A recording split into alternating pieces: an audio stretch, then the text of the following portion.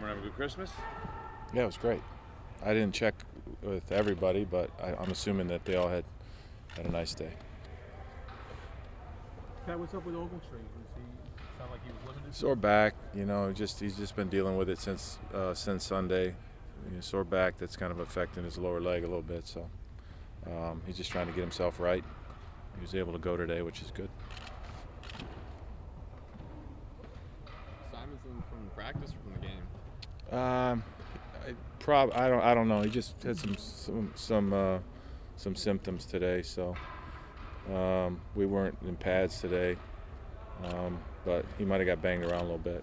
Today's his first day in the protocol, though, as far as your way? Yeah, I mean, he started practice and then left in the middle of practice. So. Oh, okay.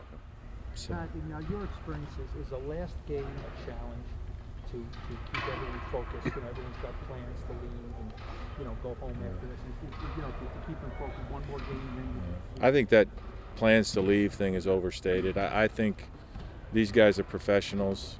I think it's important for us. It's our last game. We're one of 20 teams where this is going to be your last game, and unfortunately, we're not one of the 12 yet. And so, what you want to try to do is win that game, and for your fans to be able to enjoy a victory to end the year. And I think that's important, and I think that's what we all fight for.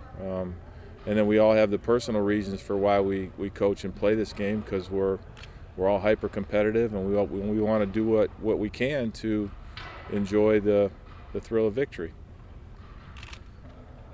Pat, do you think you're closer to the playoffs at the end of this year than you were at the end of last year? We'll find out next year, but I think we made a lot of progress in a lot of areas, and it's hard to quantify when you don't match it up with wins. I get that, but we've probably played about as many young players as you can play. Not because we're playing young players, but because at this point they're our best players.